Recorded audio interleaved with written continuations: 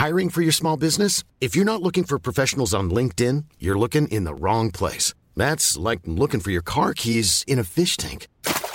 LinkedIn helps you hire professionals you can't find anywhere else, even those who aren't actively searching for a new job but might be open to the perfect role. In a given month, over 70% of LinkedIn users don't even visit other leading job sites. So start looking in the right place. With LinkedIn, you can hire professionals like a professional. Post your free job on linkedin.com/people today.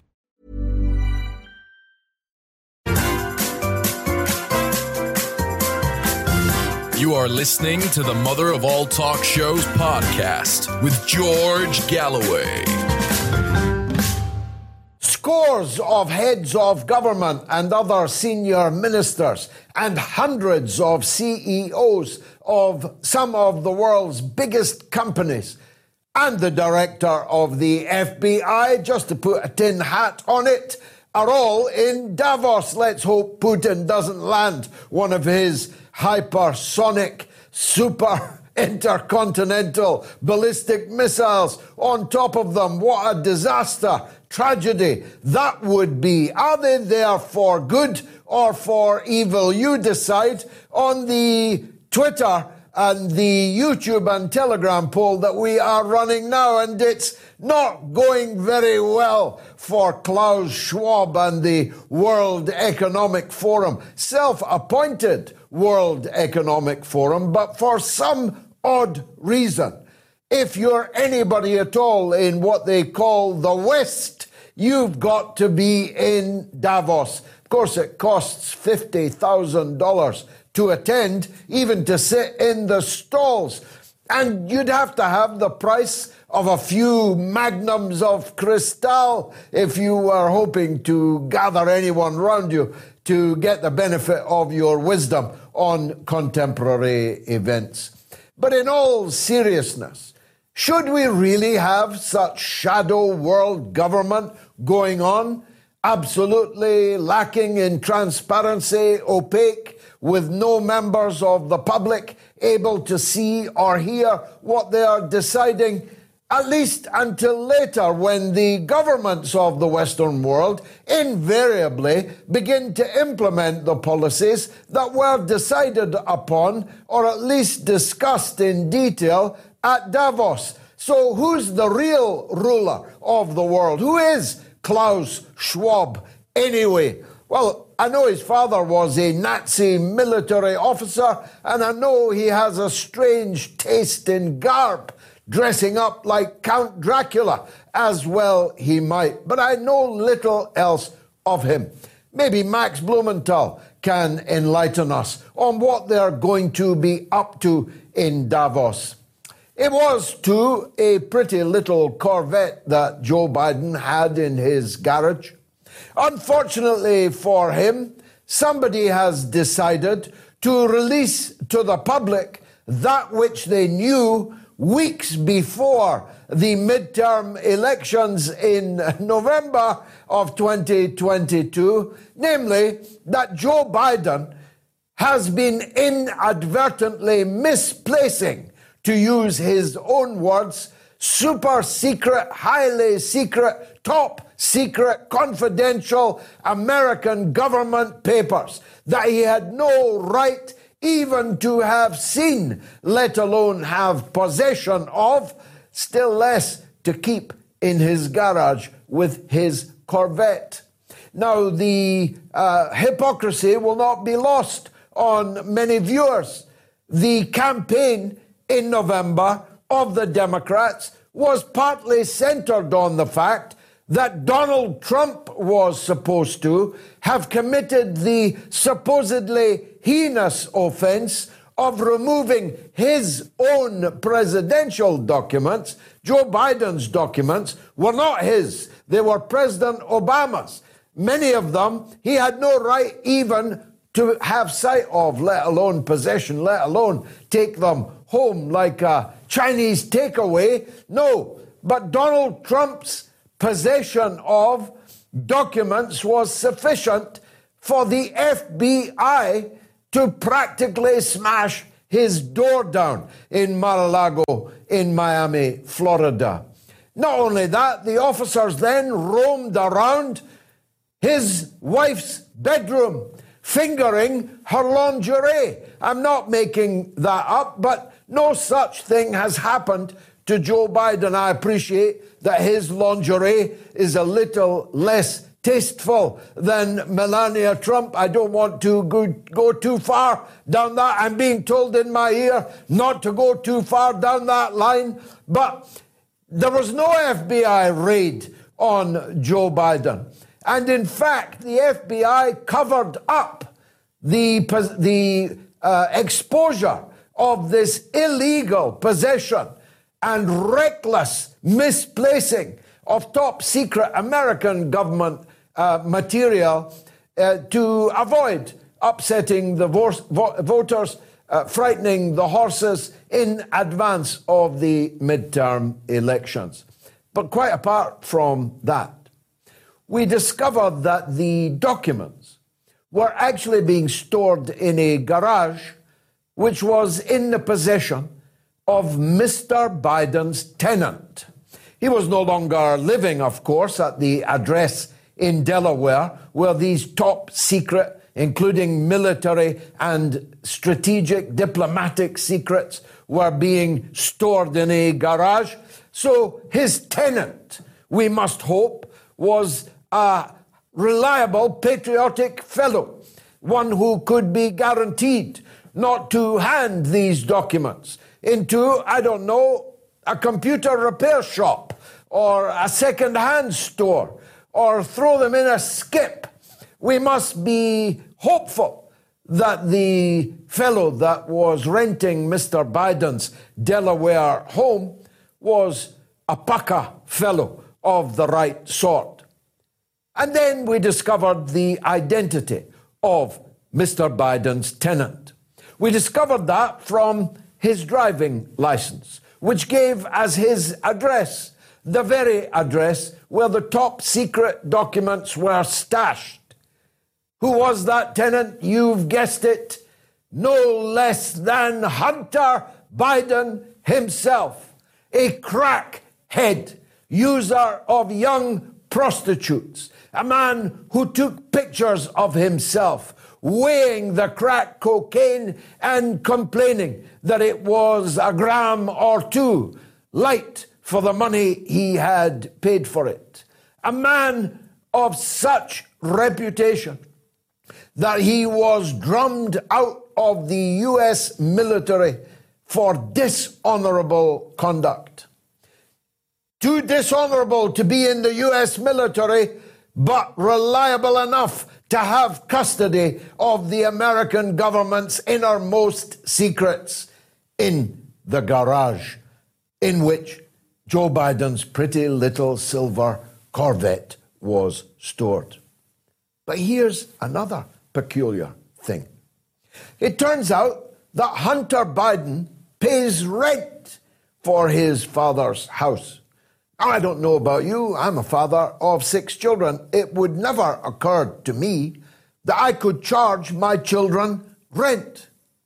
But if I did, maybe I would set the rent, I don't know, a figure that might cover the mortgage, though Joe Biden, of course, long ago ceased to have a mortgage on the property. I might set the rent at the utility bill level, say, to cover the electric, the water, the gas. Do you know what Hunter Biden's rent was for his father's house? $50,000 a month. That's $600,000 a year. That's a bit pricey, isn't it? For any rent. Never mind the rent you're paying to your father. Leaving open the question of whether this was some scam of some kind. Was Hunter Biden laying off this rent on somebody else, on a company, for example? Was it being charged to expenses, for example, and instead of giving it to his father, he was putting it in his pocket for prostitutes and crack cocaine? Or was this one of the ways that the big guy got his 10%? Whoever the big guy is, of course. It's not yet entirely clear, but we know from Hunter Biden's laptop that there was a big guy in the picture who had to get 10% in this picture. Maybe one of the ways that the big guy was collecting his 10% from the corrupt business practices of the Biden crime family was through this apparently grotesquely inflated figure of rental income. Curiouser and curiouser. But the papers keep on turning up. Just 5 minutes before I sat down here this evening, Biden's officials have admitted to a 5th tranche of top secret documents that Joe Biden had no right to possess, let alone to have in his property. So I got to wondering, because I'm suspicious now. Calamity has hardened me and turned my mind to steel, you see. And my steely mind is now turning to the possibility that all this material is being dumped on Joe Biden now that the midterms are past and just in time to get rid of Joe Biden. Just in time for the men in grey suits in the CIA and the FBI to turn up and say, sorry, Joe, your time is up. You are no longer worth it. Your debits outweigh your credits in the great balance sheet of American presidential politics. You know how it is, Joe? You're wandering around on stage lost. You try to walk off the end of a pier in England. You're soiling yourself in front of His Holiness the Pope in the Vatican. Your trips to the lavatory in the West Wing are now so dangerous we're afraid that as you rush to the toilet, you trip over the nuclear football and somehow send the world up in radioactive smoke. So now that these unhelpful documents have started turning up everywhere, it's time for you to shuffle off the stage. And shuffle would be the appropriate word. I'm wondering if we're going to see, and perhaps much sooner than any of us expected, President Kamala Harris. Now, of course, she will not suffer the same problems because she doesn't read anything. I doubt if she can read anything. In parenthesis, let me wonder aloud and anew that Joe Biden, who never wrote a word of his own material in his life, he even plagiarized Neil Kinnock, and it doesn't get much lower than that, actually had a think tank. Joe Biden's think tank. Oxymoron, anyone? But Kamala Harris is, if anything, even more stupid than Joe Biden.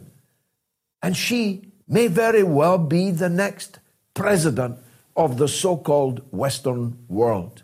She'll talk and laugh a lot on television, laugh inappropriately often, laugh inexplicably often.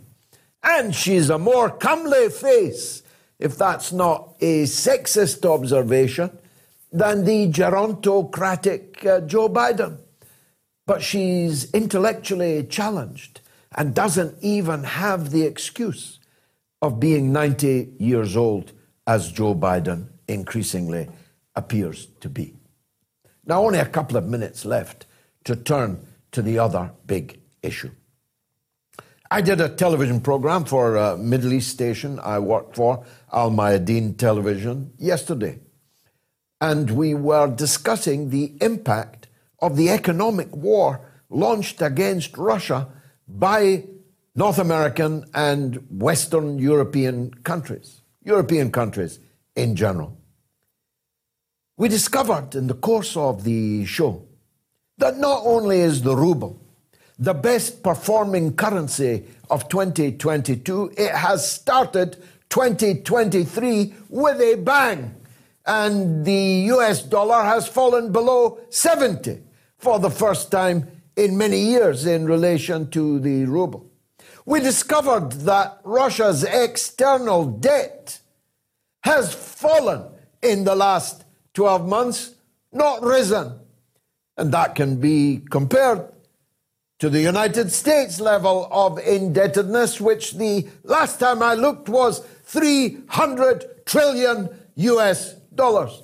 A very great deal of it owed to China, which is the biggest creditor of the United States and its economy, its Ponzi scheme economy. Not only that, Slovenia increased its imports from Russia of 341%. Makes you wonder what Slovenia has done with all those Russian imports.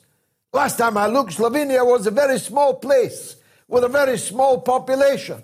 I don't know, maybe they're selling them on somewhere.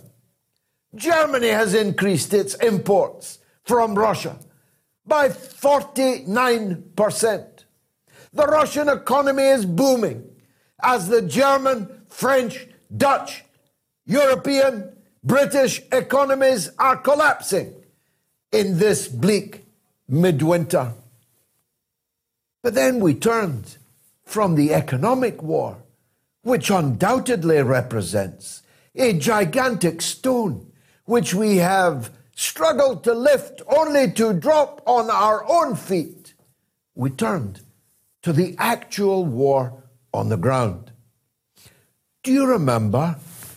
It's not that long ago when they were telling you Ukraine was winning the war. You remember that?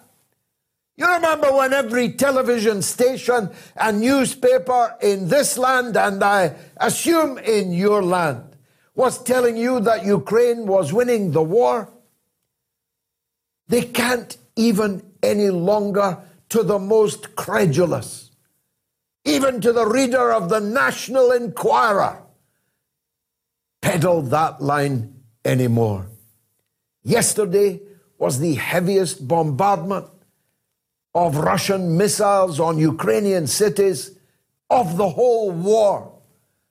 Russia's 600,000 reinforcements are now lined up in a big line which can advance either at any particular point or points or all of it together.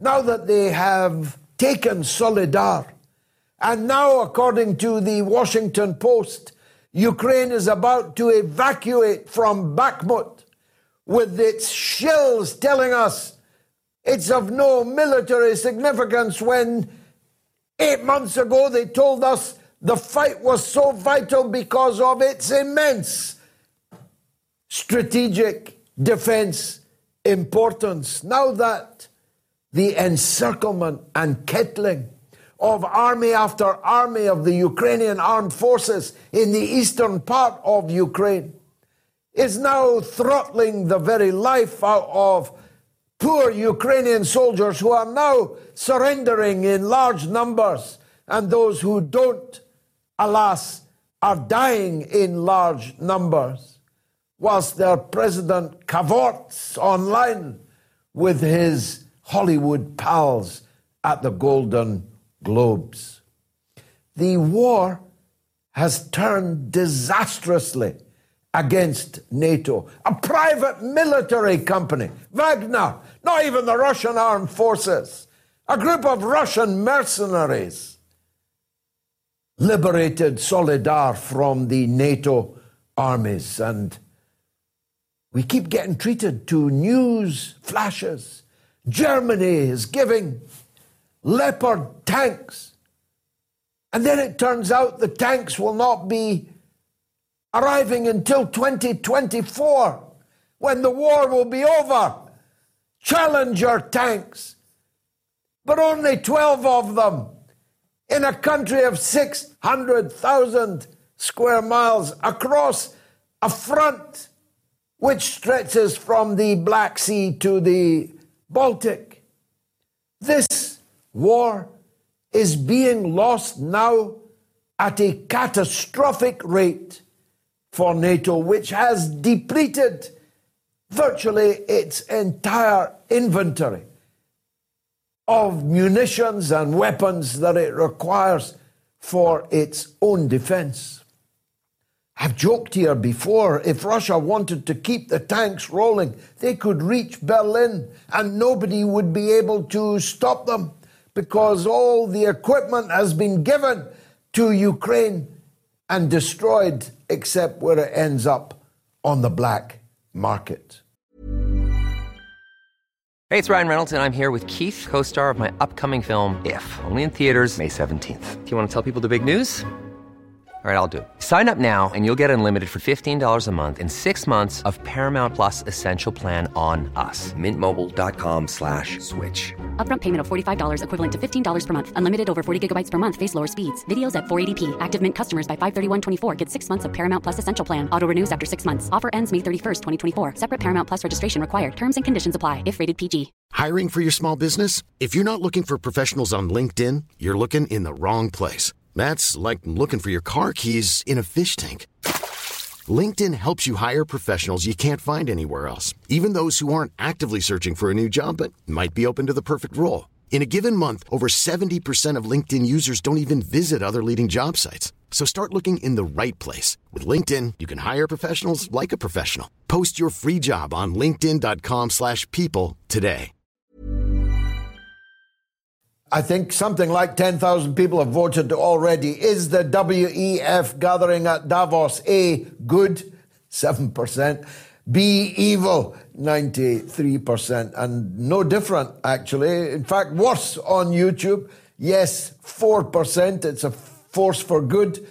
No, a force for evil, 96%. And on Telegram, exactly the same result, 4 and 96. Way to go, Klaus Schwab and the other potentates arriving in their private jets at Davos. Now, Max Blumenthal of The Grey Zone and many other platforms, he's going to be addressing the No to NATO, No to War rally on the 25th of February in central London. A new venue has been secured, bigger and better than the old one. It's the last laugh that counts, NAFO. Max is, as I said, journalistic royalty. It's always a privilege to talk to him, and he joins us now from the United States. Max Blumenthal, welcome to the mother of all talk shows. Can we start with that pretty little silver Corvette?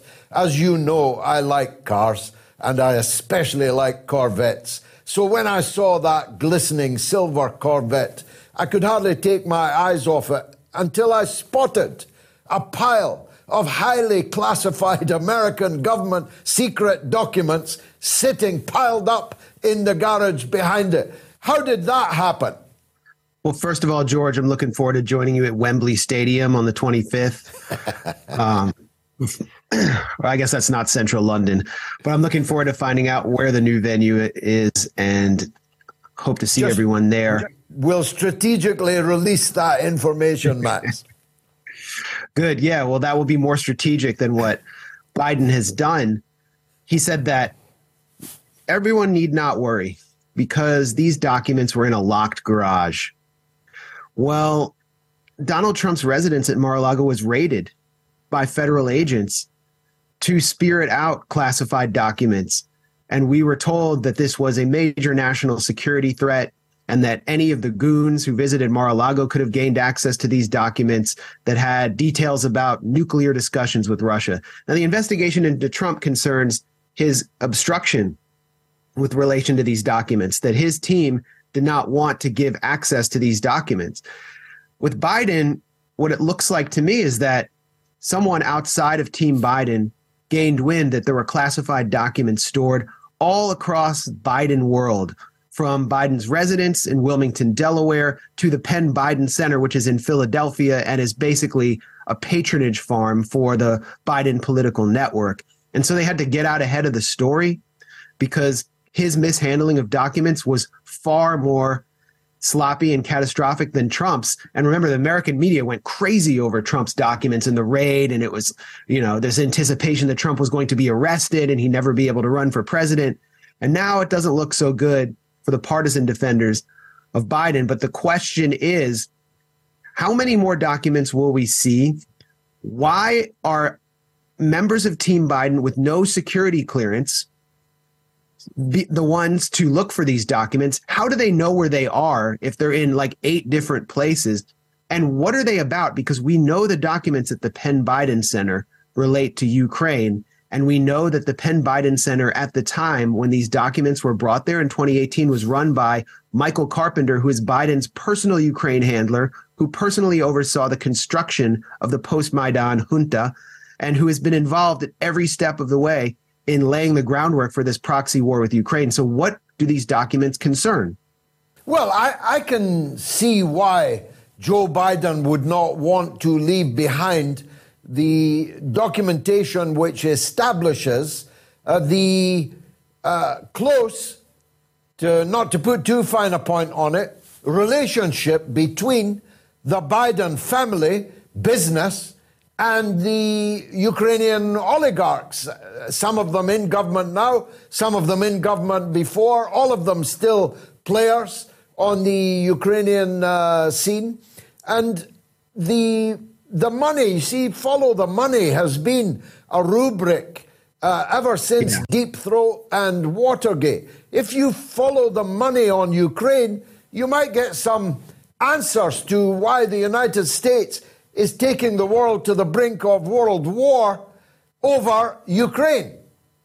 Yeah, no, that's the issue. So I think that it's pretty fair to say that this was not an accident. That's the Biden line. I don't know what the content of the documents is, so this is pure speculation, but we do know that Biden's son was on the board of Burisma, was heavily involved also with Metabiota, with his business partner, Devon Archer, a private firm that seemed to be involved in some kind of shady biowarfare programs in Ukraine. We know that Biden's first visit to Kiev was in February 2015, and he went there specifically to ask the IMF to start providing loans to Ukraine and start the entire austerity program.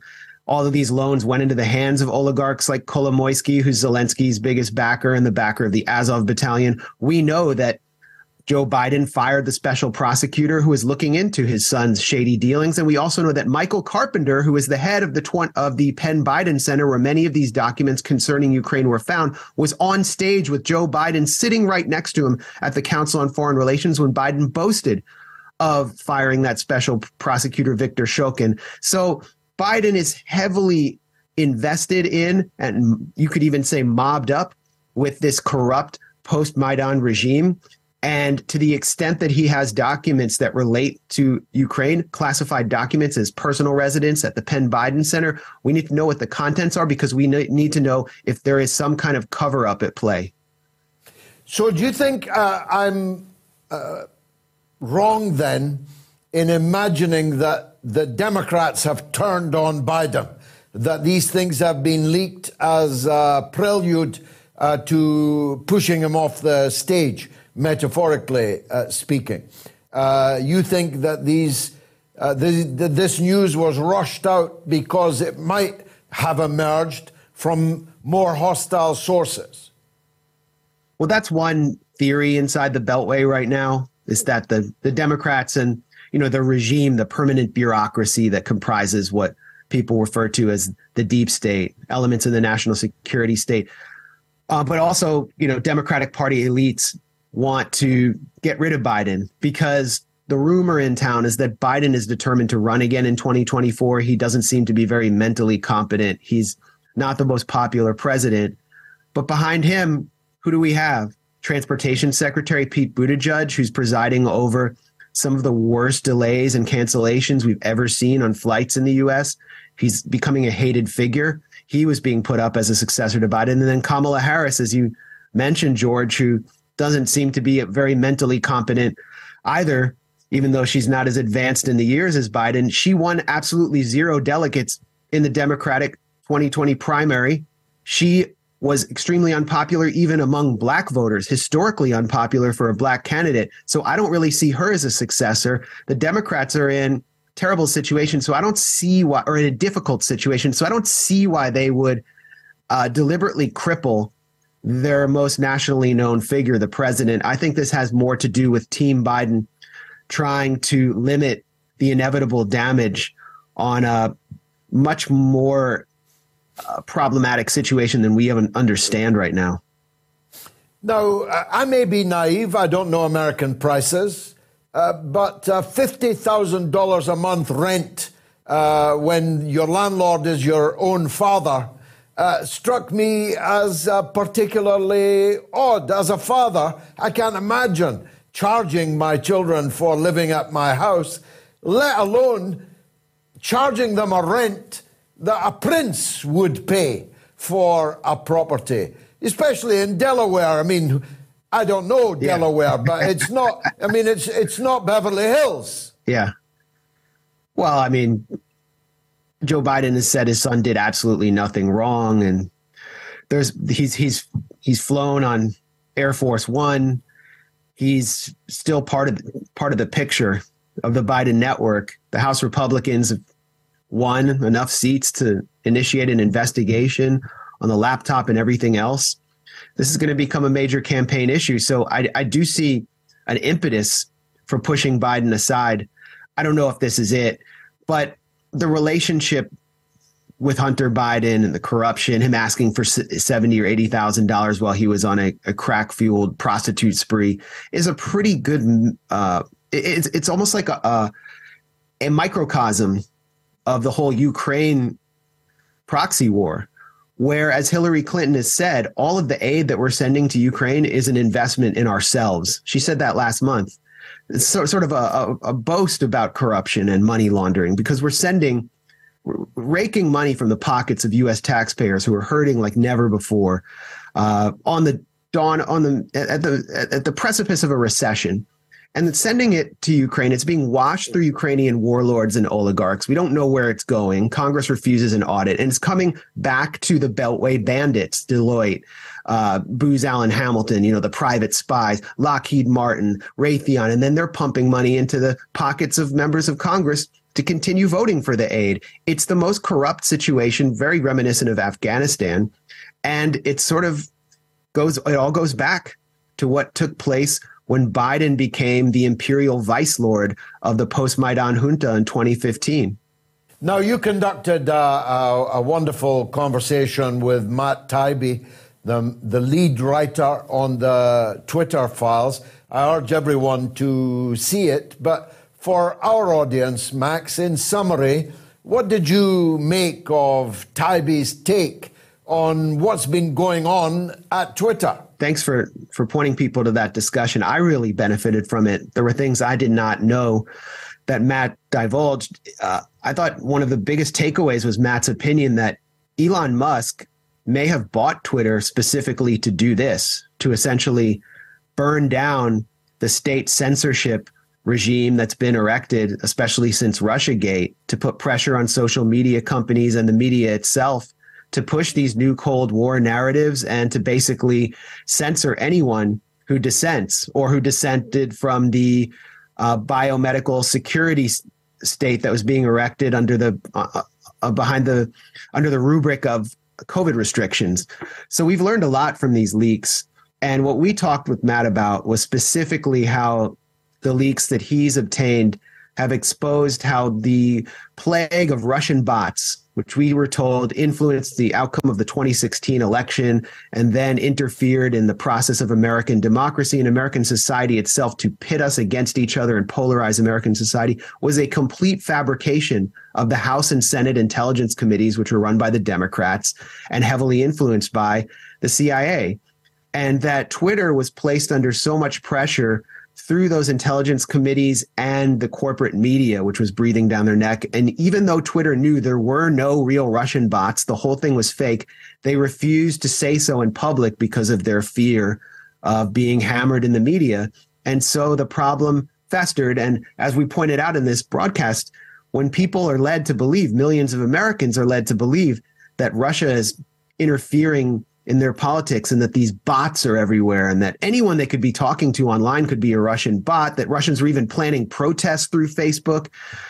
They start to hate Russia. And so what took place was greasing the skids for the Ukraine proxy war, which so many Americans initially reflexively supported without thinking about the context behind it. So this was a dangerous process, and it's so important that Matt and other reporters exposed it. And, another thing we discussed, George, was how he got these leaks. Essentially, he and others were chosen by Elon Musk. They go to Twitter headquarters and they put in requests for specific hashtags and topics, and then they collate the documents that they receive. And Matt said that they are not well liked inside Twitter headquarters, that many of the employees and the people, executives who may be left over are not particularly happy about this.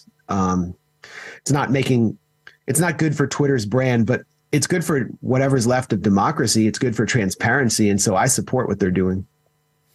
You correctly, in that conversation and in other places too, have identified the Russiagate hoax as being, in a way, the original sin. Of course, there have been many more sins before that, but the original sin of this era, which has now put us on the precipice.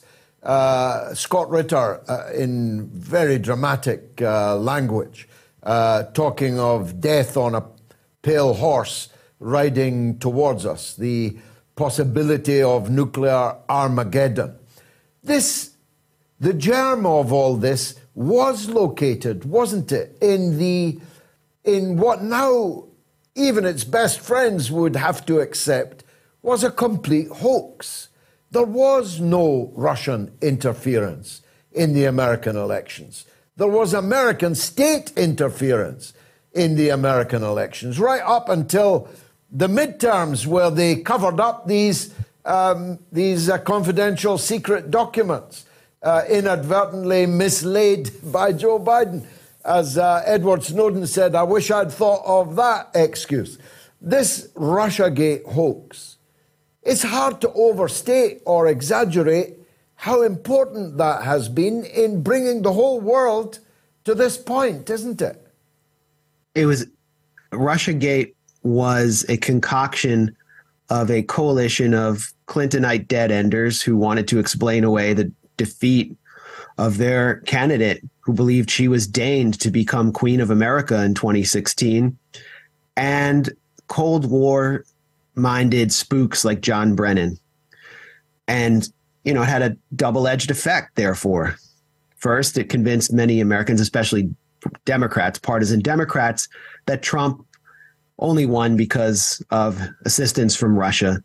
And so the party that had always had traditionally some wing of opponents of Reagan's Cold War, for example, during Iran-Contra, became the Cold War party almost instantly. And then the new Cold Warriors, the spooks and the neocons, they gained control over that party and over essentially the media. And there was no resistance any longer to pushing for example, sending offensive lethal weaponry to Ukraine and setting the stage for the proxy war, which, as we know by comments from Angela Merkel and others, a Marine general named James Bierman said last week that this war was always inevitable, that it was planned for ever since the 2014 Maidan coup. And so you can just look at the chronology of events. I mean, starting from the end of the Cold War and the end of the Soviet Union, but moving forward from 2014. I mean, 2014 was the real fulcrum point when a nationalist oligarchic pro-NATO regime was installed through violence and U.S. meddling in Kiev. And everything from there that followed made something like Russiagate inevitable. And anything Trump did, much of what he did was also what Obama did, for example, refusing to send offensive lethal weaponry to Ukraine, was portrayed as something influenced by Putin. And so what Russiagate did was it criminalized diplomacy with Russia, as the late, great Stephen Cohen put it. So we're now at a point where it's unclear how any channel of communication can be restored with Russia to prevent us from going to the precipice of nuclear war. And any attempt to challenge this mad push for endless escalation with Russia and Washington. And I experience this all the time. My colleagues experience this all the time. Is portrayed as you're portrayed as a Kremlin shill. I mean, we saw a representative, a member of Congress, Ted Lieu, accuse Matt Taibbi of mouthing Kremlin talking points simply for exposing these Twitter leaks. So that's how Washington is now. McCarthyism is on overdrive. Negotiations have been criminalized, and we're marching to the brink thanks to this Russiagate hoax. And that's really why I challenged it in the first place instantly when it emerged. Indeed, you did. Lastly, and I'm grateful for your time, as always, Max. Thanks for having me. Where does all this leave Trump? Is he dead political meat? Or could he make a comeback in the light of all these new developments we've been discussing? Well, no candidate in U.S. politics, national politics right now, has the constituency Trump has. Nor do they have the name recognition, the brand, or the kind of organic political network that gives them the ability to turn on the switch in swing states and compete. But you can see that Trump is being challenged internally from within the Republican Party for the first time. And it's not by a typical corporate Republican candidate who would be portrayed as a rhino or Republican in name only by Trump supporters. It's Ron DeSantis, the Florida governor, who stood up against the COVID restrictions, won a lot of support, especially he made him a national right-wing hero. And, he's branded himself as sort of the anti-woke governor. He's taken on critical race theory and all of this identity politics. But he has a background as a lawyer for the U.S. military who participated in the torture of detainees at Guantanamo Bay. And everything in Ron DeSantis' record going back to his time in Congress as a member of the Freedom Caucus in the House, the kind of right-wing Freedom Caucus, shows that he doesn't differ much from someone like Mike Pompeo on foreign policy. And so I think he's a lot less threatening to the national security state than Donald Trump is. Donald Trump, who went to Korea to meet with Kim Jong-un, Donald Trump, who attempted to have a summit with Putin and negotiate several treaties on intermediate ballistic missiles, for example. Trump, who actually referred to Nicolas Maduro in Venezuela as a tough leader who's probably going to stay, referred to him as president in the middle of this coup attempt. Donald Trump did so many things that upset the national security state, and Ron DeSantis seems like a more steady, if actually more aggressive hand. And so you can even see centrist Democrats egging DeSantis on to run. And so I think we're going to see Trump challenge in a way he hasn't been before. And you can see Trump's base fracturing slightly right now.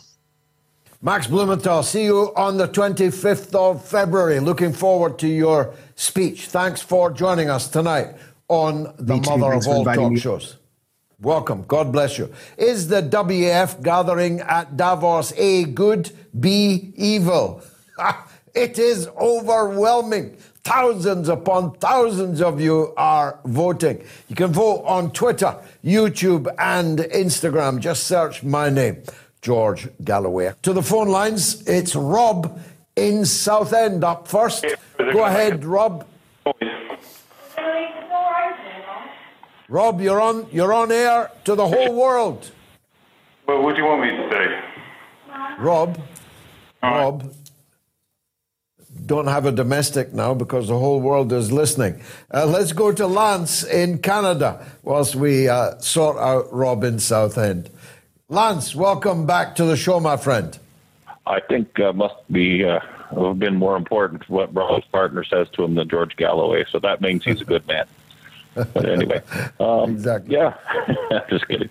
I wanted to say thanks for your continued decency, and I guess my overall opinion of the world is there's an old saying: "A rising tide raises all boats," and I do believe that if you're sort of globalist didn't operate as just angst, and they actually just sort of let the whole place develop, I think we could do pretty well for ourselves in the future. But that wasn't my question. My question was. Is there a chance or how far out, or is it a remote possibility that Turkey will actually pivot and go the other way? I mean, it is very hard to pivot your whole society and markets away from things, and it's a rough ride, but I don't know. Obviously Russia has all the resources and we'll have a lot of clout if they win here.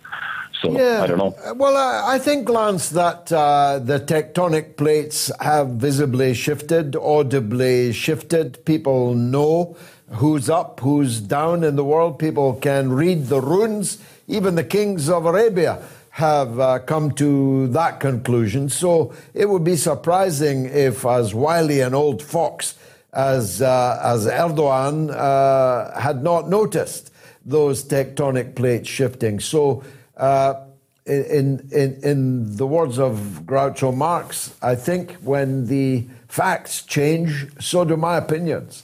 And I think the facts have changed, and so Erdogan's opinions are changing with it. Biden's not going quietly, though. He's just offered Turkey a $20 billion military procurement deal that the U.S. has been delaying on for a long time for fighter jets.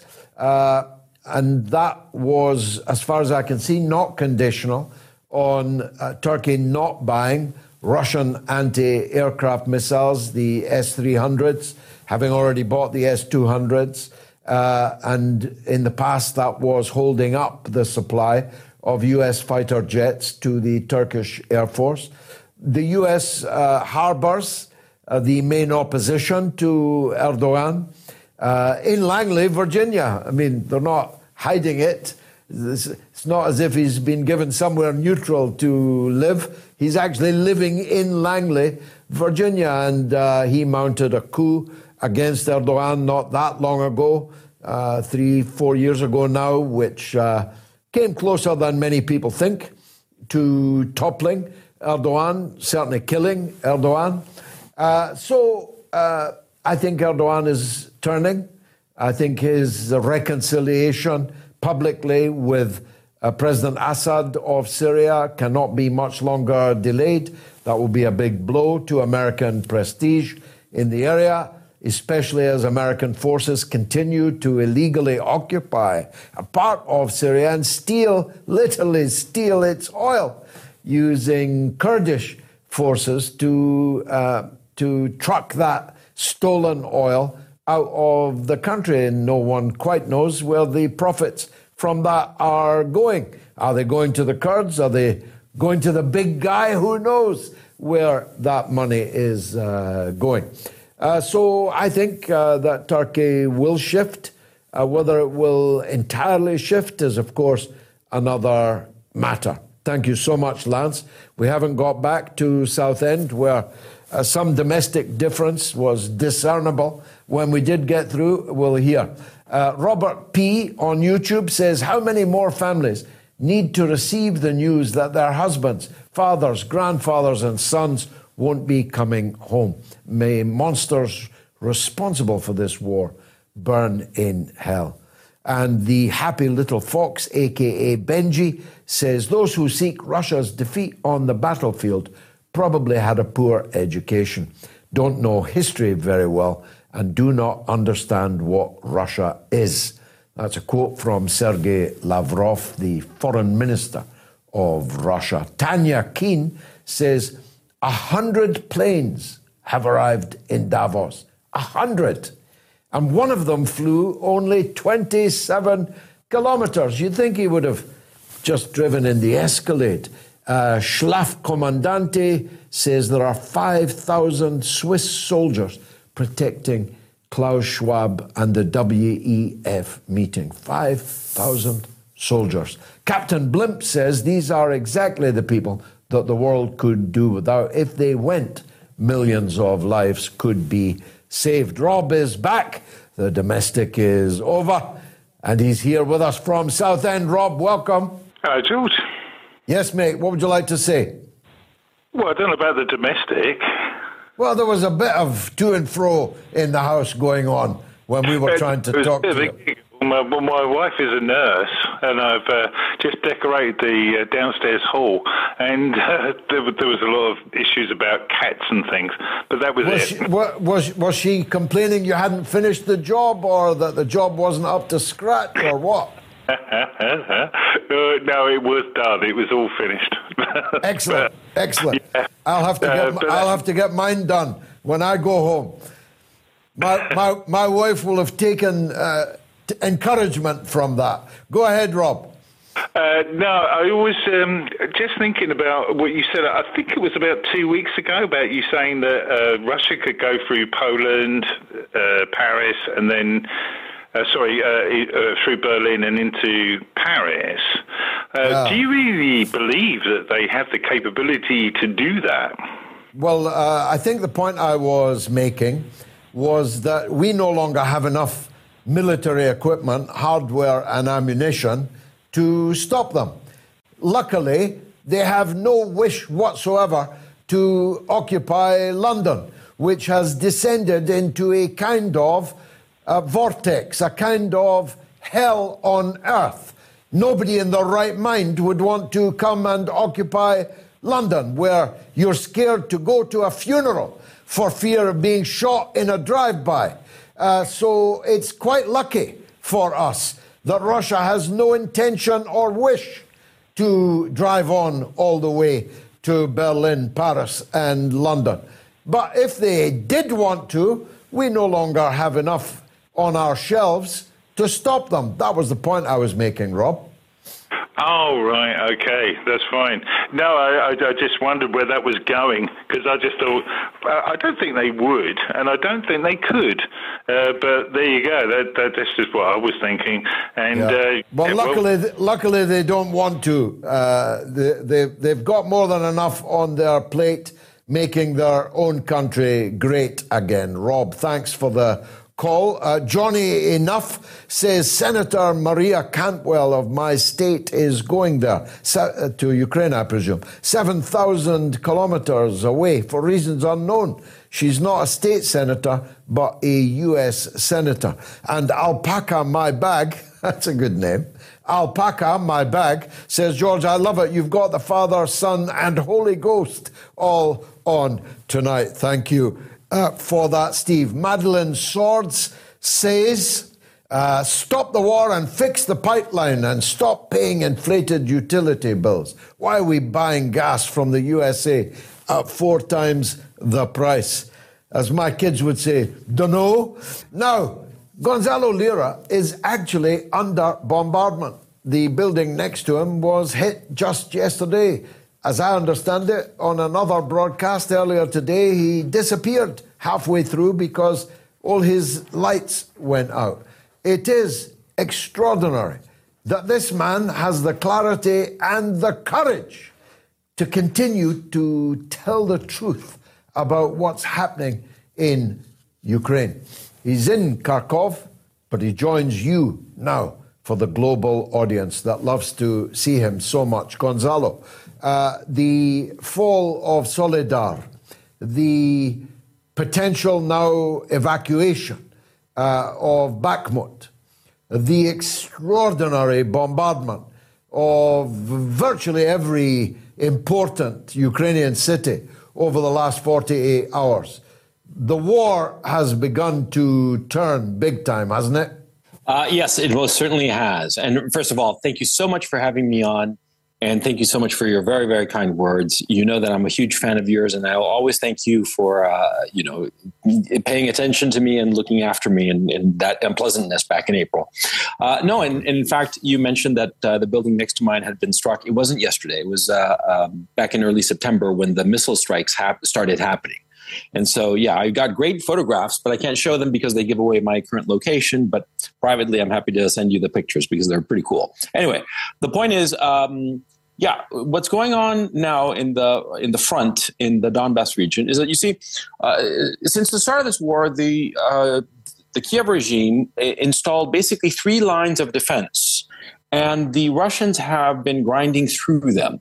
Now, the first line of defense was Severodonetsk, Lysychansk, Popasnaya. That line which was breached in July 1st, I believe, of 2022.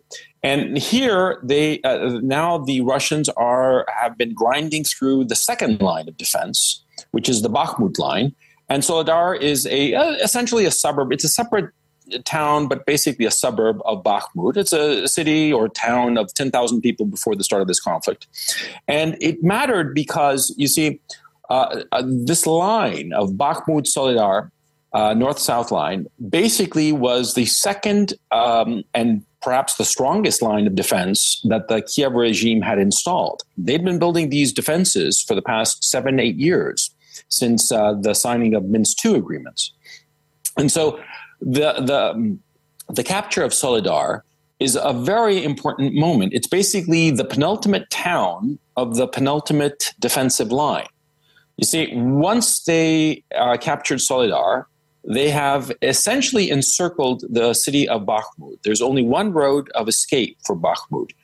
And what the Zelensky regime is doing is that they are actually trying to hold on to Bakhmut by pouring more troops into it, which is incredibly demoralizing because the troops realize that they're going into certain death. And so, they're just throwing away lives willy-nilly.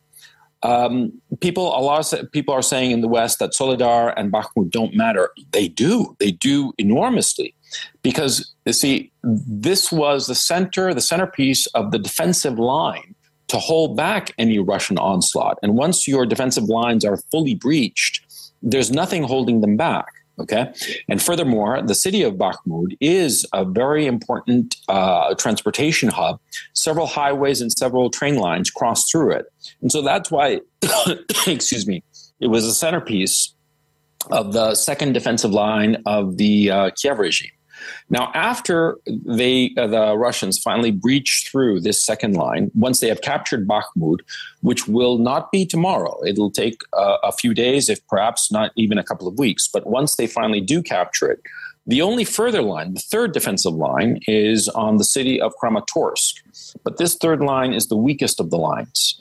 And beyond that, once they have overrun Kramatorsk, which would be inevitable because it's much easier to overrun it than the current Bakhmut line, then there's going to be basically clear sailing. I mean, just a flat terrain with no defensive positions between Kramatorsk and the city of Dnipro, formerly Dnipropetrovsk, which is on the Dnieper River. This would essentially mean that the Russians would capture the bulk of eastern Ukraine. This would be a huge deal. And the way things are going, this is an inevitability because Soledar has been captured. Bakhmut is about to be captured. It's encircled by three sides. Of the three roads leading out of it, two of them are controlled by the Russians, either fire control or they have outright possession of the roads. So the forces in Bakhmut have only a single road out. It's not under fire control, but it eventually will be under fire control. And so once Bakhmut falls, the next line will be Kramatorsk, which is far weaker than the Bakhmut line. And once the Russians overrun that line, then that would be the ball game insofar as eastern Ukraine is concerned. And so there's a lot of speculation going on insofar as the offensives that are gaining pace, because it's clear that the Russians are preparing a big winter offensive, but nobody's quite sure where. At this time, it's credibly estimated that 650,000 Russian soldiers are on the borders of Ukraine. A big grouping is in southern Belarus, just across the border from Ukraine, from the northern border, the northwestern border of Ukraine. Another big grouping is in the Belgorod Oblast, which is literally 50 kilometers away from my position. And then there's the third grouping that's in the Donbass region and the south of the country. It's sort of like spread out. It's not as concentrated as the other two. And so nobody's quite sure what the Russians have in mind. Of course, the Russians probably have a very clear idea of what they're about to do, but they're just not telling anybody. And there's, operational security has been incredibly good. So nobody has any clue, any realistic idea of what the Russians are going to do next. But we have reached a key moment in this battle, in this war, rather.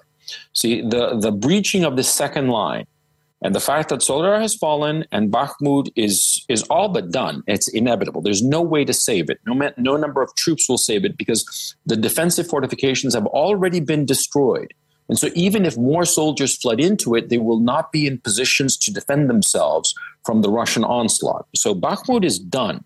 Okay, it's just a matter of time. And so from that perspective, you realize that we have tipped over insofar as the conflict and in its totality is concerned. Because if we think of the conflict starting on February 24th, as initially it was an expeditionary force that the Russians launched to essentially scare the Zelensky regime into negotiations. And that failed into the spring. And so in the summer, they reorganized and they started really in September for this grinding, constant offensive. Well, we're seeing the culmination of that grinding offensive that has just ground down the Ukrainian armed forces. And so now we're at the position where the Russians will achieve some sort of breakthrough. Now, how this plays out exactly, like I said, nobody knows. But this is the time to start paying very close attention to what things are going to the things that are going on. Yeah, the Washington Post today speculates from informed sources, they say, that Zelensky will relent to the head of the Ukrainian armed forces demand that there should be a withdrawal from Bakhmut rather than wasting more men and more material in the city. As you say, there's still one road out if they wanted to take it. And on your point about the Russian offensive, the winter offensive that is obviously coming somewhere, the British Security Service, MI6, 2 days ago or 3 days ago, warned everyone that in the next couple of weeks this offensive was going to be launched. But as you say, nobody seems to know where. Now, I'm tantalized by the Belarus buildup. Because, of course, a crossing from Belarusia would bring Belarus into the war proper for a start, but would run the risk of confrontation with Polish forces that might very well enter the west of the country. As you know better than me, Poland regards much of Western Ukraine as actually being theirs in any case. I wonder if you think a movement across the Belarusian border is A, a real possibility, and B, what would its consequence be? Okay, that's a very good question. Now, is it possible? Certainly. I mean, you do have to keep in mind that the Russians, when they position troops wherever, and this is true for every military, whenever they position troops anywhere, they have multiple possibilities of where to put those forces and what to do with them. They might put some... Imagine the softest sheets you've ever felt. Now imagine them getting even softer over time. That's what you'll feel with Boll & Branch's organic cotton sheets. In a recent customer survey, 96% replied that Boll & Branch sheets get softer with every wash. Start getting your best night's sleep in these sheets that get softer and softer for years to come. Try their sheets with a 30-night guarantee. Plus, get 15% off your first order at bollandbranch.com. Code BUTTERY. Exclusions apply. See site for details. Troops there just as a holding mission to pin down some opposing army, or they might put them there to attack, or they could just put them there and have both plans ready to roll whatever circumstances dictate what's most favorable. Now, insofar as Russia attacking from Belarus, which would, of course, bring in Belarus into this conflict, and the Poles. Okay, so we have multiple problems going on with Poles. Recently, President Duda of Poland was in Lviv, and he was received like a rock star. Like a celebrity, and you have to keep in mind the city of Lviv in Western Ukraine is historically Polish. It's barely, I want to say something like 60 or 80 kilometers from the border. I actually rode that road from the border of Poland and Ukraine to the city of Lviv on my motorcycle, but I forgot. But it's something like that. It's not far, is my point. And so the issue becomes, will the Poles decide to put troops on the ground and take what they consider to be historically Polish territory? Because the city of Lviv and that area, geographic area, the Galicia, they consider it theirs. Part of Galicia also extends into what is southwestern Belarus as well. And so will they go into it? Now, it's not clear if they have the troops to do that. I'm frozen. I don't know if you guys can see me. Yes, we can, yes. Okay, great. What happens is that the Poles, at this time, they have an army of 150,000 men. I mean, that's the Polish army today. But what has happened is that as of November, they did a call-up of 200,000 men. These were, untrained men who are going to have to be trained. And so that'll take a good minimum 6 months, closer to 9 months to a year. But clearly, the Poles are getting ready for some conflict. I mean, they wouldn't be calling up 200,000 men, i.e., more than their current armed force, unless they were preparing for war. They've also gone forward with a lot of weapons purchases from the West, weapons that will be delivered into 2024 and 2025 and forward on. Tanks, helicopters, artillery, especially because artillery is proving itself to be the god of war once again. And so the Poles are clearly getting ready for some sort of military conflict. I mean, you don't invest that amount of money and time and effort into doubling your army unless you're very serious about getting something that you want, militarily speaking. So the issue will become for the Russians a very delicate political balance and a timing issue. See, on the one hand, they don't want to provoke the Poles, but on the other hand, they want to wrap this up before the Poles have an actual army that could cause problems for them. And when I say they want to wrap this up, I mean that they want to capture the entirety of Ukraine. You do have to keep in mind, if you have, as the Russians do, if you have an army of 650,000 men surrounding a country, which is what the Russians have at this point, 650,000 men is not for a war. 650,000 men is for the occupation of the entire country. That's clearly what that army is about. Okay, so the Russians probably already have a clear idea that what they have to do is they have to capture all of Ukraine before the Poles are in a position to do anything about it, militarily speaking. Because you do have to remember something that's key. The Russians no longer trust the West at all, especially with the revelations by Angela Merkel and Francois Hollande. Angela Merkel, the former chancellor of Germany, Francois Hollande, the former president of France. Both of them were in power in 2015 when they negotiated the Minsk II agreements that were passed by the UN Security Council, which gave a pathway to peace in Ukraine insofar as the Donbass region is concerned. And both Hollande and Merkel have said in interviews, recent interviews, they have said that they had no intention of implementing those agreements and that they were just a way to buy time to arm Ukraine. Now, this has gone over in Russia like a lead balloon because they look at this and they say, oh, so any agreement we sign with these people will not be honored. And it's just a cynical ploy to rearm the Ukrainians. So therefore, we cannot negotiate with the West or much less with the Zelensky regime insofar as a ceasefire. We have to go for broke. We have to go and capture the whole country. I mean, that's what's happened because of these revelations that nobody in the Western media is talking about. The fact that Merkel and Hollande said that the Minsk II agreements were just a way to buy time and that they were signed in an insincere, practically fraudulent manner, that has gone over terribly with Russia.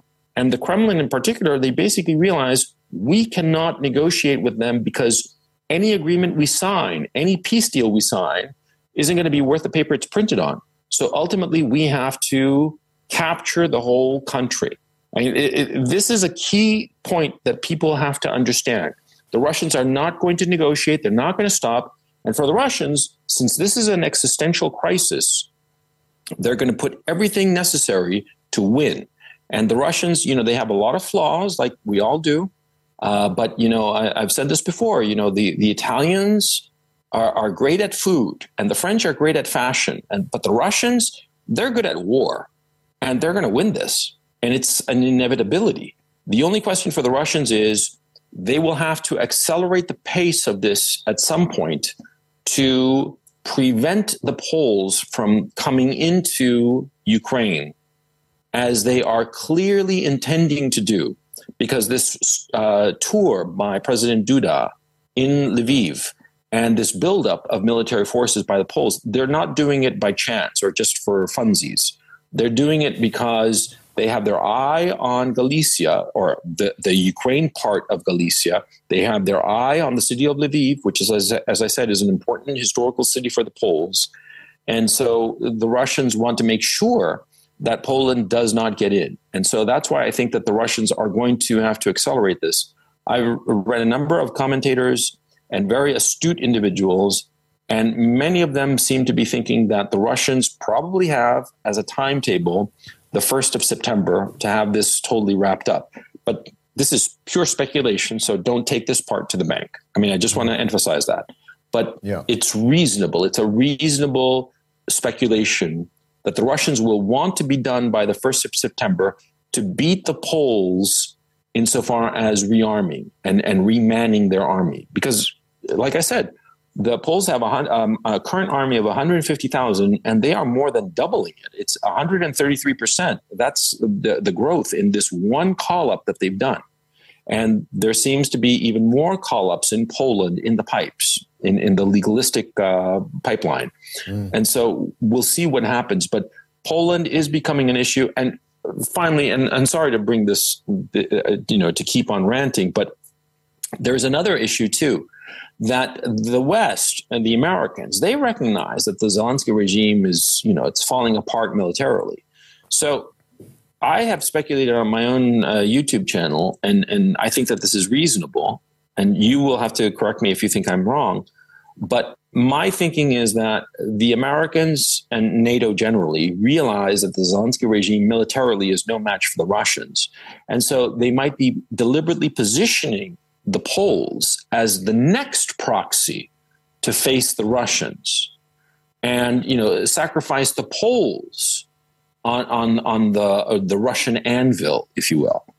And I think that might be in the cards, that the West is sort of like the Washington is egging on the Poles into this direction of direct conflict between Poland and Russia, probably as a kind of like a go it alone kind of thing, where it's just the Poles against the Russians, and the Poles will not be able to trigger Article 5. But something along these lines, it seems reasonable that they're trying to suck in Poland into this conflict, because what the Americans want to avoid at all costs is that they want to avoid American lives, American boots on the ground. They want to avoid that at all costs. And so if they can get the Poles to fight the Russians for them, which is what they are doing with the Ukrainians, they are getting the Ukrainians to fight the Russians for them. It's sort of like what these people are up to, the kind of insincerity and despicable callousness that the people in the West, the NATO people, the Pentagon people, the State Department people, that's how they treat human lives, because of their own petty little ambitions and their desire for more money and more resources.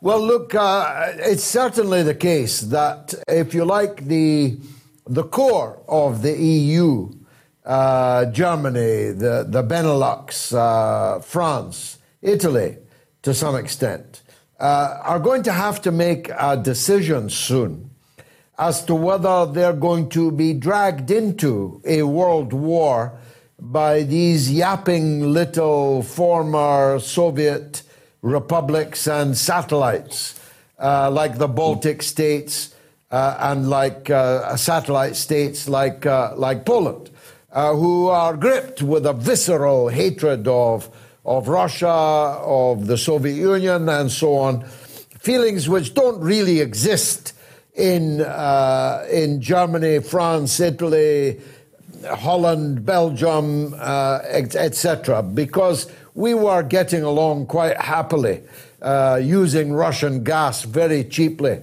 very dependably, and we were not seeking to refight the last years, the last decades before the collapse of the Soviet Union. But for people like these Baltic republics, people like the Poles, they have scores to settle with Moscow. And the question for, if you like, the classic pillars of Europe, like Germany and France, is, are they going to be led Is the tail going to wag the dog, or is the dog going to wag the tail? We'll have to talk about that another time. But I wanted to ask you finally, Gonzalo.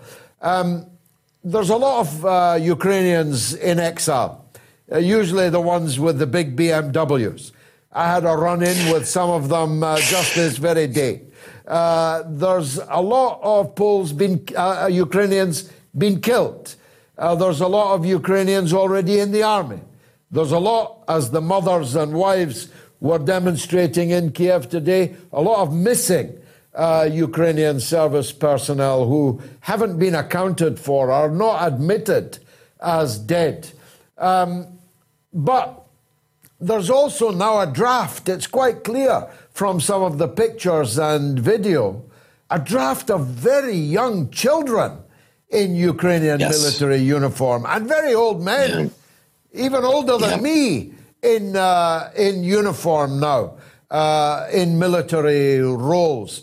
That seems to indicate a scraping of the barrel by Zelensky. Is he running out of soldiers? Nobody really knows, but the fact that we've seen a lot of videos that indisputably proves that, little boys of 16, 15 years old, wearing a military uniform and carrying a weapon. And we've also seen older men, men who are clearly in their late 40s, 50s, killed. I've seen some videos of Ukraine soldiers who are dead, and they've lost their helmets, and they're bald like us older guys. We all get balder, and that's why do you think I wear a cap? And we all get bolder, and we can instantly tell, oh, that guy's older. That guy's in his 40s. And you were seeing a lot of that, and it's despicable. And nobody really knows the numbers because the Kiev regime is very, very cagey about the number of its losses. They have propagandized the people into thinking that the losses amount to, maybe 15, maybe 20,000 dead, but it's much, much more. The fact is Ursula von der Leyen let slip in her speech that at least 100,000 had been killed. This was a month or so ago. But the actual number, nobody really knows, but credible estimates of people who have been on top of the numbers and trying to get the numbers from different ways, they're saying that it's way above 125,000 killed. And a lot of people are saying it's closer to 150,000 killed. And so far as wounded, incapacitated, because there are wounded and who can be patched up and sent back to the front. And then there are wounded who are just not going to go back. They've lost a limb or whatnot. You're talking maybe 180 to 220,000 wounded, incapacitated. So altogether, you're talking conservatively, 320,000 men who are out of commission. That's extraordinary numbers we're talking about here. And it seems to be credible. And insofar as the Russian losses, the BBC for a while was very carefully combing through all social media and all Russian news informations and outlets, trying to come up with credible estimates as to the Russian dead. And they stopped doing this back in July, August, I believe, because the numbers they were getting were so low. It didn't fit their narrative. They were only estimating maybe, I think it was the last number was 7,000-8,000 men. And currently it's credibly estimated that the Russians, all Russian forces, Wagner PMC, the Chechen fighters, the DPR and LPR militiamen, and the Russian army, they've lost maybe killed in action 20,000. So let's take the conservative figures, the ones that Ursula von der Leyen said, which is 100,000 killed of the Kiev regime, and compare that to the outside number of the total Russian dead, which is 20,000. You're talking a ratio of 5 to 1. Okay. And the general in charge of the Ukraine armed forces, he said that they currently had, as of this was about 2 weeks ago, 10 days ago, he said that they currently had 200,000 men. He said this to the Wall Street Journal and The Economist, who did a round of interviews with them, right? They had 200,000 men under arms. And the Russians, it is known that they have 650,000 right now on the borders of Ukraine. So this is an attritional conflict. And ultimately, in an attritional war, what matters is who has the bigger numbers and who can inflict the greater losses. If the Russians are inflicting casualties at a rate of 5 to 1, And on top of that, they have over 3 times the armed force that the Ukraine side has. Then it becomes just an inevitability. It's not something that, the outcome is not in dispute. It's just a matter of how we will get to that outcome and in what time frame. I mean, this war ended as a practical matter quite some time ago, in the sense that we know who's going to win. When you're playing some board game or something, perhaps you're playing with your children like Monopoly or something, or you're playing chess with a friend, and there's that moment when you realize, oh, it's over. I lost. I mean, yeah, I can keep on playing, but the result, we know it. That moment has gone. I mean, it's obvious now. The inevitability of this conflict is obvious, but the cost that we inflicted on these boys. I mean, we're talking 15, 16-year-old children. That's unconscionable. I mean, at least, with the old men who are fighting, well, they don't have that much life ahead of them, quite frankly. I mean, it sounds callous, but, at least there's that comfort. They lived a life and then they died in a war. Horrible. But some 16-year-old child, they shouldn't be within 100 kilometers of any kind of combat like that. They're too young. They're babies, because I've seen the videos. It's horrifying, to see these children. And I'm sorry I'm getting... No, it's getting sentimental, but you know what I mean? It's an emotional subject. Gonzalo Lira, as always, much obliged to you. Stay safe, and we'll talk to you again, I hope, before long. Thank you, Gonzalo Lira. Is the WEF gathering at Davos A, good, B, evil? Have your say. Back to the lines, to Wisconsin, where it's Nick on the Biden documents. Go ahead, Nick. So I just wanted to bring up the whole Biden document situation. I know you've probably talked about it earlier in the show, but I'd just like to see how this will be handled. In Trump's case, you had the findings released within a month of when the raid happened, and we don't even see a raid developing, although documents have been found at 3 different locations from what we understand. So how do you think the law will handle this? I have a feeling that the even hand of justice might have a tremor in it.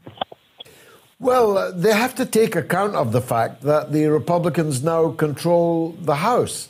And I carry no candle for the Republican Party, but I'm working on the assumption they're not stupid and that they can see an open goal and have enough sense to shoot the ball towards the goal. And I think Joe Biden's presidency is one giant open goal now. It's open season. There's an inquiry into the Hunter Biden laptop. There's an inquiry into the relationship between the Biden crime family and the Ukraine. There's now these, I understand it, 5 separate tranches of documents across 3 venues. And I've been concentrating on those piled up in the garage because I actually saw them with my own eyes in a photograph. There's Hunter, there's the Corvette, and there is a pile of government secrets. It's incredible. Truly incredible that, and I bet you every president does the same thing. There's certain things that would be too easy to smear them with, if they left that behind in the historical record. So, it just goes to show that, there's deeper interests at hand than partisan views. Something else I'd like to bring up. Have you heard about this clown, George Santos? No. He is a candidate that was just elected into Congress, and it turned out he lied about everything about his biography. Oh, yes, in Long Island. Absolutely. Yeah, there's some... He just invented a whole persona, yeah. Absolutely. So it's just fascinating to see with this, hurricane of money swirling around Washington. Not even the most basic opposition research is being formulated to take down opponents or to even really investigate who their opponents are. It's just simply amazing how inadequate these people are to serve us. Well, I think that's a very powerful point, Nick. Thanks for doing it. Dr. Doom is in San Diego, where he says there's a huge egg shortage. That wouldn't suit me. Doctor, welcome to the show. What would you like to tell us? Yes, thank you, George. It is truly an honor to be on this show with the likes of Gonzalo Lira, Max Blumenthal, and Garland Nixon. I want to thank you for having me on.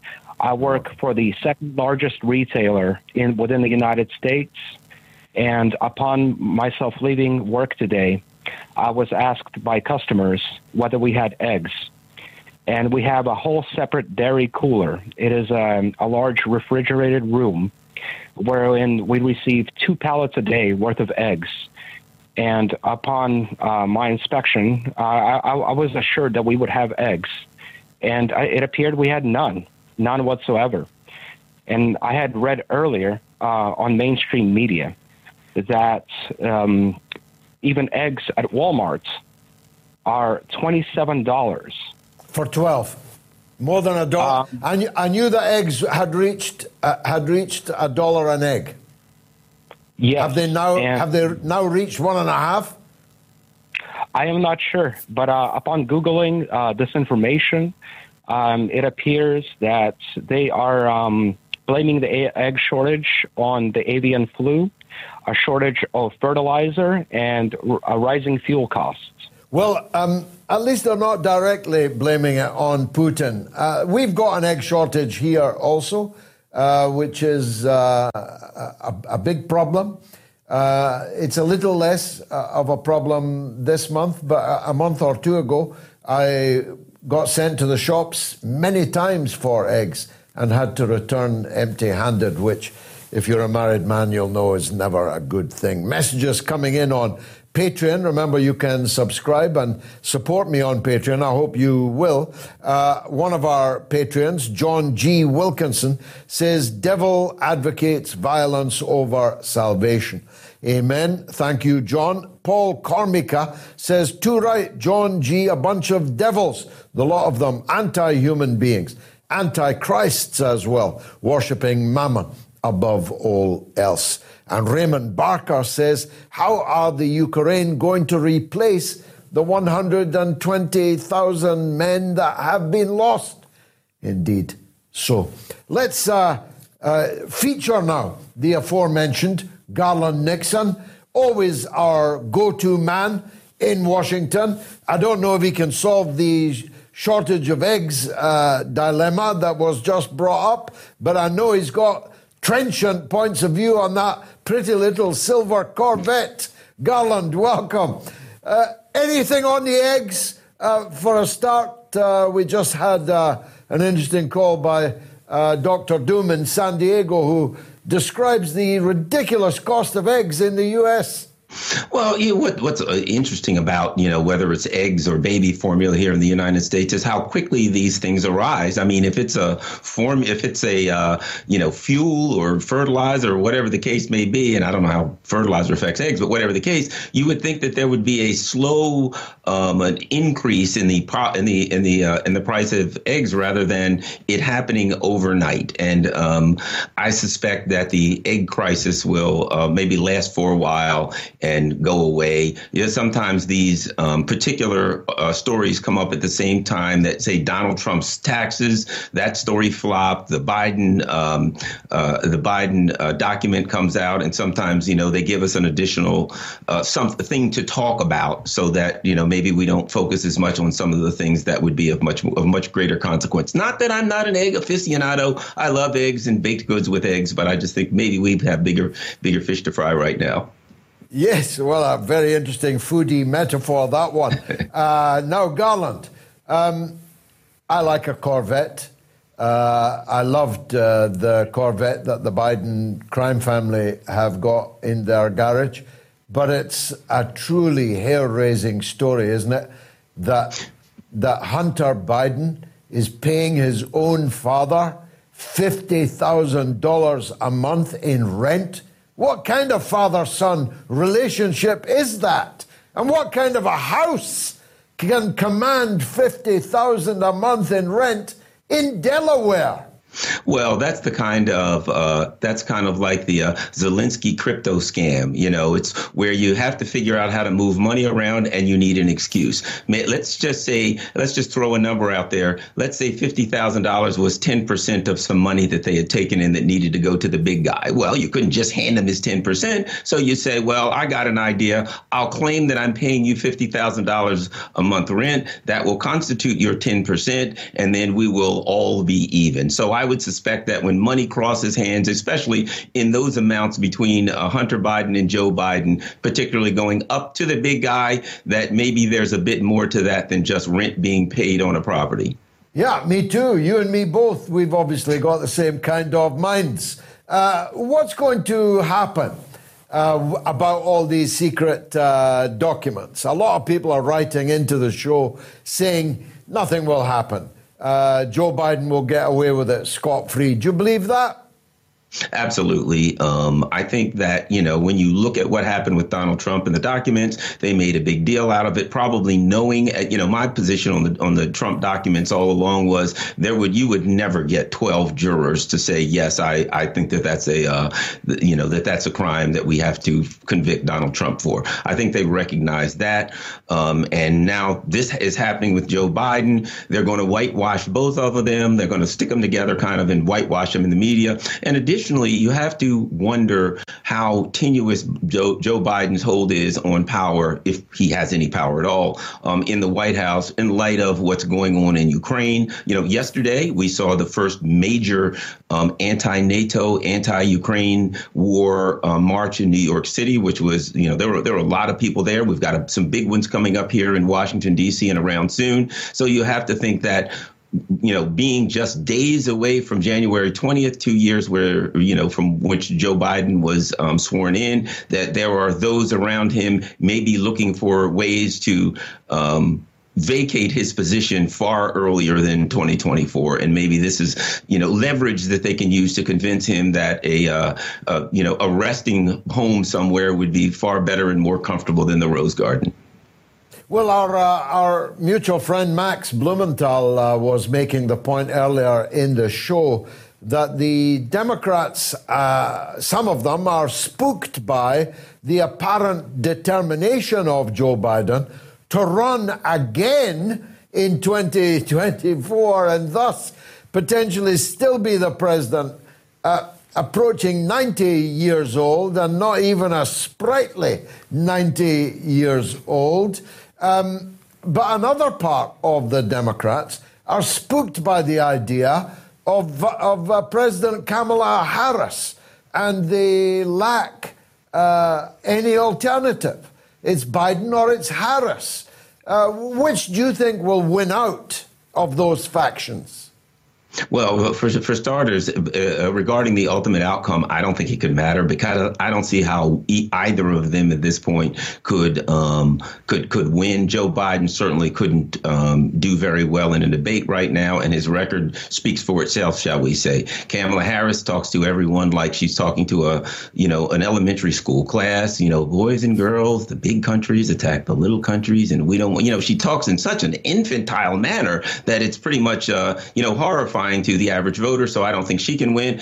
The problem the Democrats have is this, and people say they have nobody that could win. Well, they have a few people maybe floating around that could be at least attractive and could, speak well for themselves in a public setting. But anyone who would push back against the policies that the American people are unhappy with would not be allowed to run. So the only thing they can run is some iteration of Joe Biden or Kamala Harris, someone who's, like Joe or Nancy Pelosi, who seem to be somewhat out of it, or Kamala Harris, who is just going to, voice what she's as best she can, what she's told to say. The Democratic Party has painted themselves into a corner, completely and totally allied with the national security state and corporations. So they kind of put themselves in a hopeless position.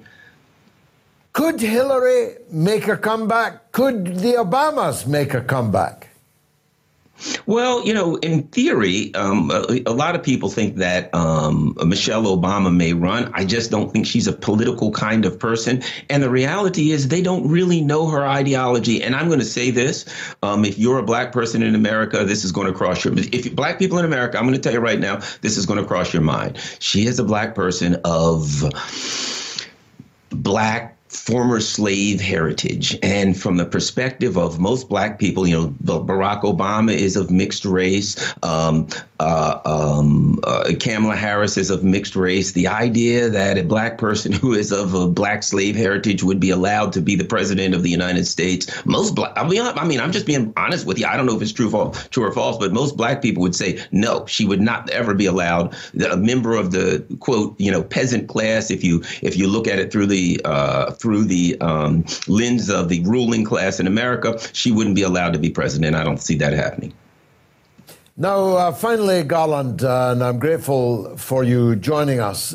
Where lies the security apparatus now that they have been exposed so thoroughly in the Twitter files? It's true that these files are not on mainstream television and they're not on the front pages of mainstream newspapers, but the entire political class has now read them. The entire journalistic class has now read them. And the exposure of the FBI and the CIA has been phenomenal. I mean, whatever it says about the former owners of Twitter, it says even more about the FBI and the CIA. How can anyone entrust them with the power of life and death and law and order when they are exposed as such renegade operators? They're effectively rogue outfits. Yes, they've been exposed, particularly the FBI, if we look at, going after the Communist Party, calling people, everyone that they didn't like a communist in the 50s and 60s, going after any of the anti-war people in the 70s, the Black liberation and in the 60s and 70s. What we found out is nothing's changed, that they're the same. But there's another group that's been exposed, and that is the so-called oversight groups in Congress. This is clear. But what we've seen is not only does Congress not involve themselves in the oversight that they are accountable for constitutionally, but that they have been part of it, part and party of these actions with intent. That, Adam Schiff and others were sending names to the FBI. They were doing end arounds to the Constitution. So how can congressional oversight exist if Congress is part of the problem? Where is, and as an organization I'll bring up again that I was a part of, the ACLU, the American Civil Liberties Union. When I left, here's the numbers. When I left the ACLU as a member of the board, they were bringing in $300 million a year. They had $950 million in their basically savings accounts. You got all that money. You've got all that power. This is absolutely what the American Civil Liberties Union is supposed to be all over. Where's the ACLU? Where's congressional oversight? What we're seeing now is the organizations and the parts of Congress that are supposed to address this are quiet as a church mouse. And you have to ask yourself why. Lastly, I said lastly, but this is really lastly. Kevin McCarthy finally made it as the new Nancy Pelosi. I thought for a minute Juan Guaido was going to pop up in the chair. They were having so many difficulties in agreeing to McCarthy. But tell us, in a nutshell, what can we look forward to with Kevin? Here's a guy walking around with his Ukraine flag on. He is simply part of the machine. They did the equivalent of the Minsk Accords with the MAGA people. They gave them an agreement that they never intend to keep. They're saying they're going to do certain things. They do not intend to keep any of the promises or any of the agreements that they made with the handful of Republicans who pushed back. So he's part of the problem, part of the machine. And again, I'm a lefty, a far lefty, so I certainly don't agree disagree with the Republicans ideologically, but I do think that the Republican Party is healthier than the Democratic Party because at least they have a contingent that stands up for something, but they're going to get nothing. They got the Minsk Accords. That's what they get. For 3 or 4 years from now, Angela Merkel will be speaking for Kevin McCarthy, saying we never intended to cut any money out of the budget. Brilliant. Brilliant. Pithy and brilliant. Thank you very much, Garland Nixon, as always, for joining us on the mother of all talk shows. Well, I'm afraid Klaus Schwab's goose is cooked. There'll be a lot of cooked gooses, actually, at Davos. I would have thought that would be on every menu. Is the WEF gathering at Davos A, good, 7%, B, evil, 93%. And on YouTube, it's 7% and 93%. But on Telegram, always the most perspicacious, it's good, 4%, evil, 96%. And thousands of you, well over 10,000 of you, have voted in that poll. Bad news, Klaus, but I'm sure the cooked goose will be tasty enough. On the line is Jeff in Mansfield. Go ahead, Jeff. Oh, hello, George. As I remember, you were a leading light in the Brexit movement. Proud of it. Proud of it. Yeah, and you made several barnstorming speeches about it. They were brilliant. I must admit they were very good. You never mention it now. You seem to have washed your hands of it. Have you realised that Brexit's been a mistake? Wash my hands of it? It's already happened, mate. It's already happened. It's living rent-free in your head. That's why you think I would mention it. Why would I mention something? I thought you'd be bragging about it. No, come on. If we were better off, you'd be yapping about it on your programme every week. No, I never said we'd be better off. You never mention it, do you? Well, listen. You know, if it's been a success, you'd never shut up about it. Jeff, give me a word in edgeways on my own show. I never said we'd be better off. I said we could be better off if we had a government that made use of Brexit. And that's, of course, what we lacked. I put it in a more highfalutin way, Jeff. I said Brexit is a necessary but not sufficient condition to build the Britain we want and need. And we've done the necessary, but we cannot yet do the sufficient because we first of all had a government of pro-Brexit incompetence, and now we've got a government that is trying to take us back into the EU. You mark my words, Rishi Sunak. Hold on, I'll let you in. But hear me out. Rishi Sunak will do a deal over Ireland with the European Union as a sign of goodwill, and before you could say Jacques Robinson, we will be back aligned with the single market, with all that entails. Last word to you, Jeff. Well, you think we're better off now, do you? Better off out, are we? We're worse off. We're worse off. No, we're not worse off. We're not worse off. Are we worse off than the German economy? Country in Western Europe. We're worse off, George. Come on, admit it. Now, tell the truth. Tell the truth, George. Come on. Are we worse off than the German economy? Are we worse off? About you. I mean, I'm on about us. I don't care about them. I'm on about us. But the Germans run the EU. But unfortunately, it's 8:58. Tell you what, Jeff, make a date with me. Call me on Wednesday, not 2 minutes before the end of the show, and you and I will have a. I phoned you up an hour ago. I phoned you up an hour ago. All right. Okay. But you've only come on the show in the last 2 minutes. Jeff, make a date with me on Wednesday at 9 p.m. for the midweek moats, and you and I will have a Barney on air on Brexit. Is that a deal? Is that a deal? Yeah, well, I'll be there. Can I make another point while you're on? No, you can't, because the show's over, and I've got to squeeze in Joe in New Jersey. It'll be a quick call, but an important one. Joe, go ahead. Hey, power to the people, and God bless Julian Assange.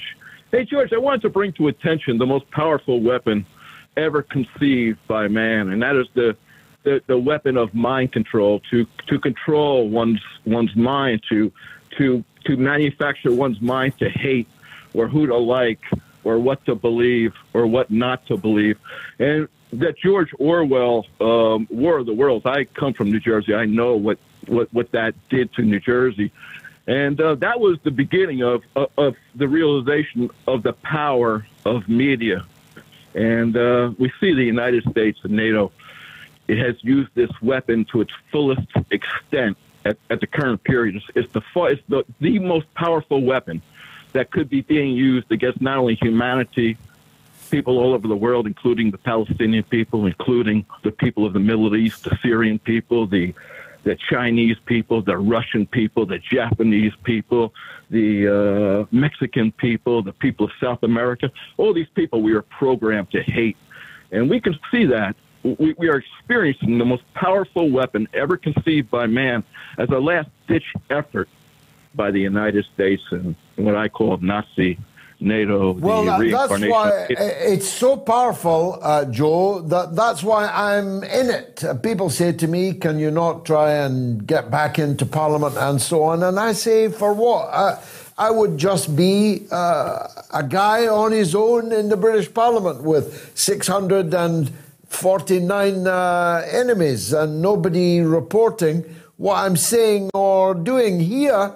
Working in the media now, as I'm doing full-time, I'm reaching millions and millions of people in a way that I simply would not be able to. Now, No to NATO, No to War is going ahead on the 25th of February in central London. There's the lineup so far.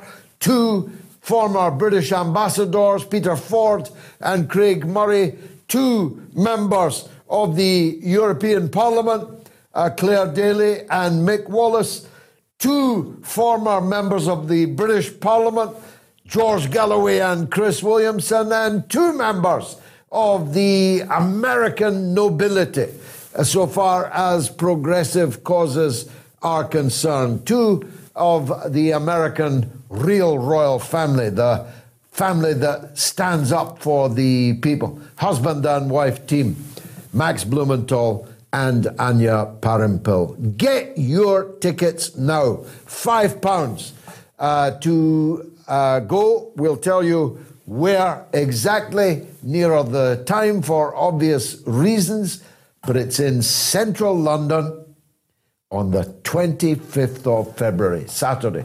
Make your transport arrangements now. And don't forget, I'll be in Sunderland on Tuesday, the 7th of February. Still some tickets left for that. There's the graphic. Sunderland on the 7th of February. Make sure you get your ticket now. Well, it's been marvellous for me. I hope it was for you. The show has absolutely flown by. A record audience, I'm told, certainly in recent times. 2 great guests, some great calls, and not a bad monologue from yours truly. If you agree, then come back on Wednesday at 9 p.m. UK time for the midweek Mother of All Talk Shows. Good night.